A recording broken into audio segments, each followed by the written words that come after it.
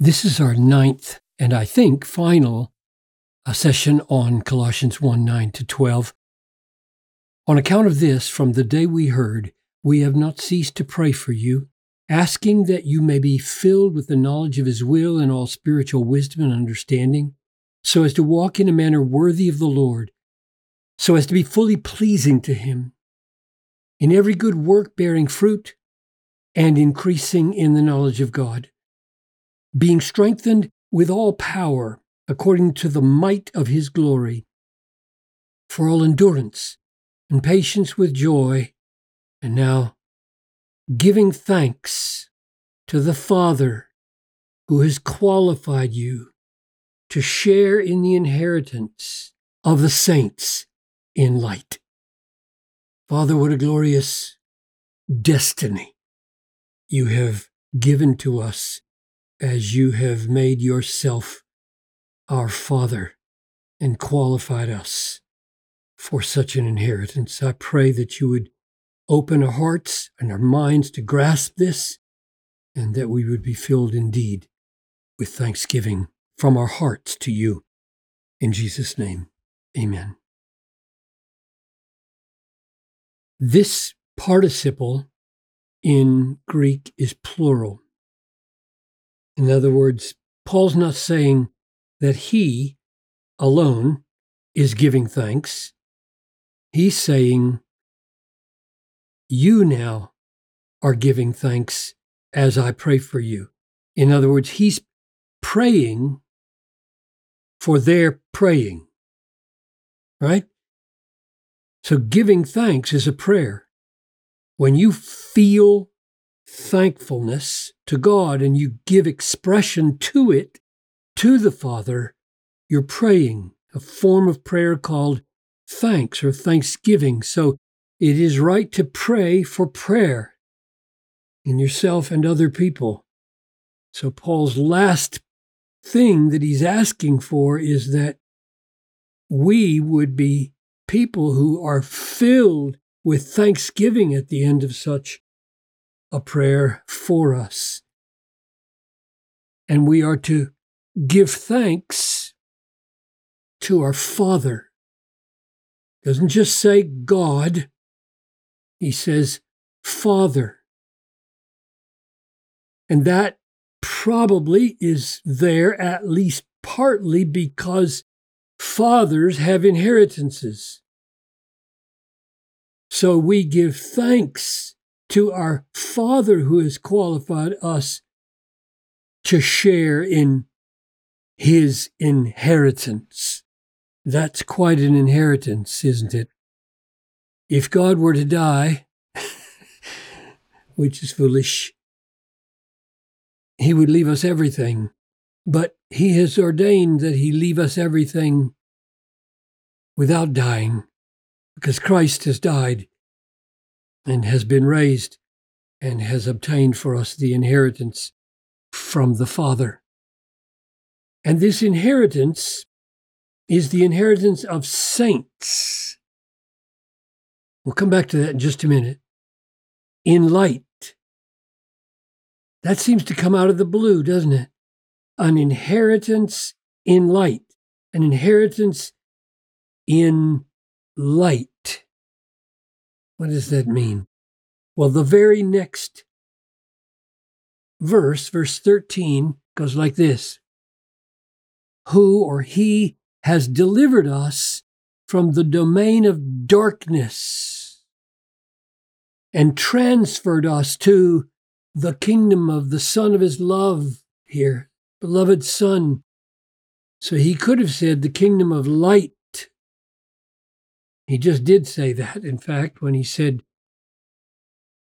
we are giving thanks to the Father that we share in the inheritance in light. That is, we are delivered eternally from darkness, the dominion of darkness, this present darkness, as Paul calls it in Ephesians 6. And we have everlasting light and life and joy. Light is a glorious thing. In the dark, you can't see anything beautiful. and you stumble to your peril. But in light, we can see the glories of the Son and the Father, and we don't stumble. We walk forever in righteousness. So light is the inheritance, and he has destined us for eternal light, not, as Jesus says, outer darkness. 3 times in the Gospel of Matthew, Jesus talks about the final destiny of unbelief as outer darkness. And we have been transferred out of such a thing that's already brooding over the world right now. So the saints obtain this inheritance. What are you going to make of that?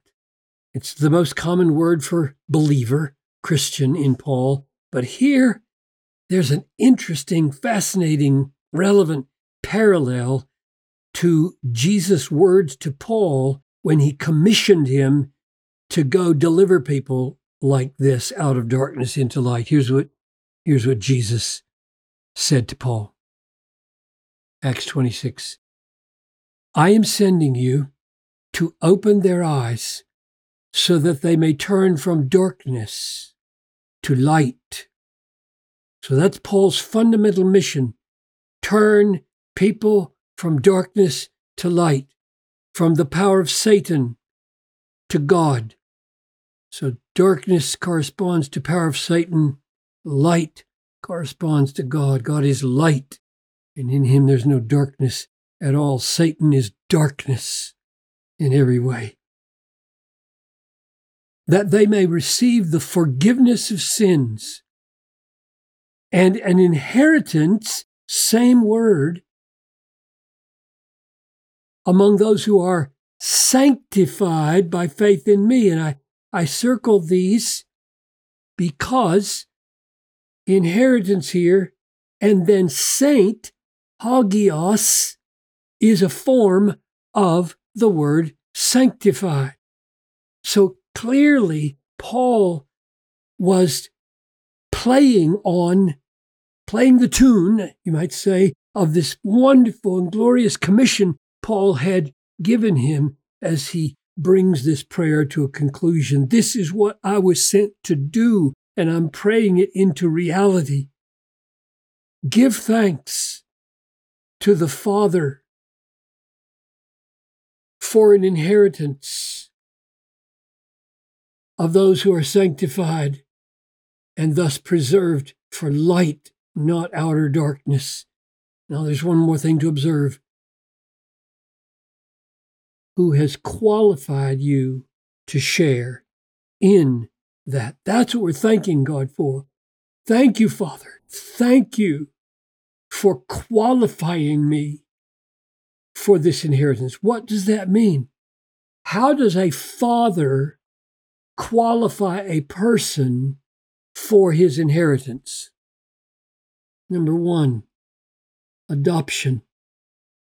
If you're not his child, you don't get the inheritance.